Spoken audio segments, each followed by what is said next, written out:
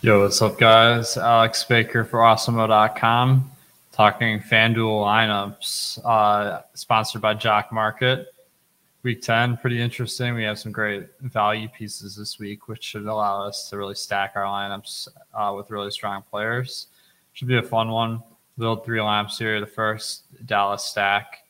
Atlanta is a big dog in this one. Dallas really disappointed last time out, but they have a ton of upside, and Atlanta passes a lot, so this one could be an up and down game for sure. Okay, so I think I want two of CeeDee Lamb, Amari Cooper, or Dalton Schultz, but I also want Kyle Pitts from Atlanta without Calvin Ridley, so I'll probably go Cooper, Lamb, and Kyle Pitts. Or double tight end here could be pretty interesting. I do think that Dalton Schultz and Pitts are good enough plays that you could double tight end. So why don't we try that? I think that'll give our lineup a little bit more of an edge. It looks like of Amari Cooper and CeeDee Lamb. CeeDee Lamb's looking like a little bit better of a play, so I'll take Cooper out, throw in Schultz. Running back. I feel like I'm starting my lineups with D'Ernest Johnson this week. Presuming that Nick Chubb is out, he's going to be a great value. If for some reason Chubb plays, Ingram for New Orleans is a decent enough replacement.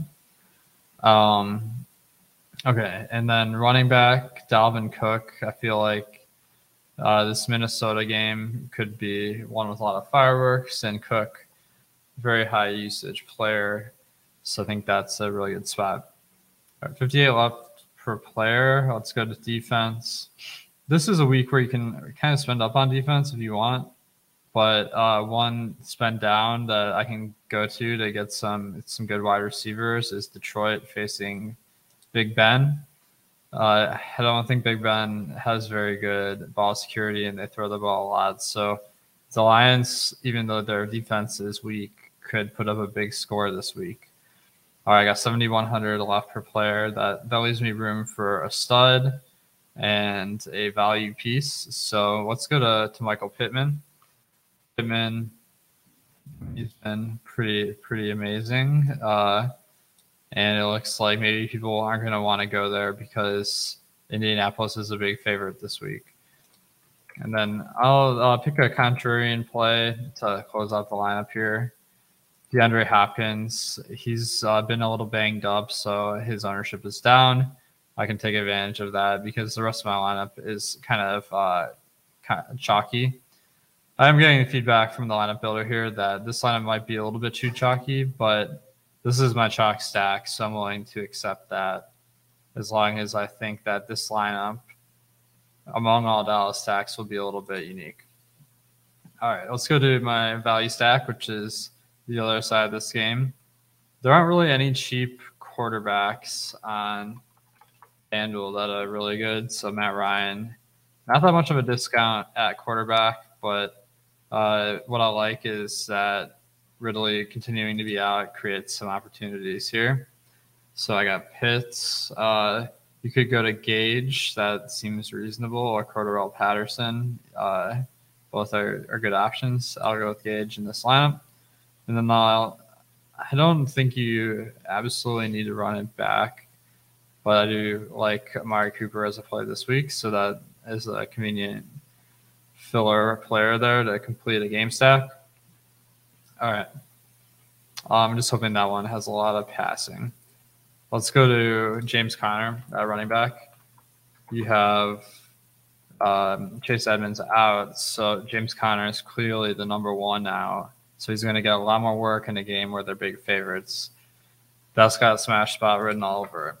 And then D'Ernest Johnson, I think that he's just pretty much a lock if there is one in NFL, given that Chubb and Demetric Felton are supposed to be out this week. I'll need a defense, flex, and wide receiver. I think I can spend up a little bit on defense. One that I like this week is Pittsburgh. They have a great matchup versus the Lions and a pretty decent defense to begin with. Usually spend up defenses don't have a great chance of popping in our simulations for the optimal lineup. But this one, 7% ownership and 8% chance of being in the optimal lineup. So that looks pretty decent. Now I got enough money to really spend up on the other players in my lineup. So Devontae Adams is always a great spend up option. Just, one of the best, if not the best, wide receivers in the league. And then 6,500 left for the last spot. I don't have anyone on my short list that quite is that price. I got to select the main slate here. Okay. So I'm just going to look through the list, see if I can pick out anyone at 6,500 about. Michael Carter is an interesting option. He's been getting a lot of work for the Jets recently. They are a big underdog, but he can catch passes as well. But this is giving my lineup a little bit too high a chalk rating. So if I switch to Peterson, he's one of my sleeper plays this week because he only has 1% ownership. This means I'm going to have a lineup that's more contrarian than 30 to 40% of lineups. And I feel like Peterson's interesting this week. Now I could use this extra $600. I probably would. I guess I can swap off Gage, go for a higher projection as opposed to the correlation, or it's a little bit tough to upgrade the rest of the lineup. I guess I could go from Amari Cooper to CeeDee Lamb. That does improve my projection. All right, last lineup, Tannehill. With Derrick Henry out, you got to think that Tennessee could potentially throw the ball more. And A.J. Brown and Julio Jones, both pretty good players. It looks like Julio Jones, from a projection and salary standpoint, doesn't really pop this week. So I think that's going to be a decision point. Do I want the extra correlation? I'm not exactly sure if I do or not. This one, it's a little bit hard to run this back too, but Mark Ingram should get a lot of work this week with Alvin Kamara doubtful, so that seems good. I guess I'm leaning towards putting in Julio, even though the points per dollar isn't very good. Just because I feel like, I think Tannehill does enough on his legs that you can make the one-person stack work. Let's go with that. All right, wide receiver plays. Let's go to Pittman. He's a good contrarian option at only 9% ownership compared to 15% chance of being in the optimal lineup this week. For tight end, I think I can go to Dalton Schultz. He's benefiting a little bit with Blake Jarwin out. And then let's put in a defense. I got a lot of money left per player, so I can spend up. Let's go to Buffalo. I think that, it's obvious that Mike White, he's been productive, but also throwing a lot of interceptions. And that's a high upside spot. All right, and then I can spend up on Eckler. He's pricey this week, but it's a great game environment. This is one where I don't feel like I really need Dearness Johnson to build a stack lineup, but he is probably the best play on the board. So I'm just going to throw him in there anyway.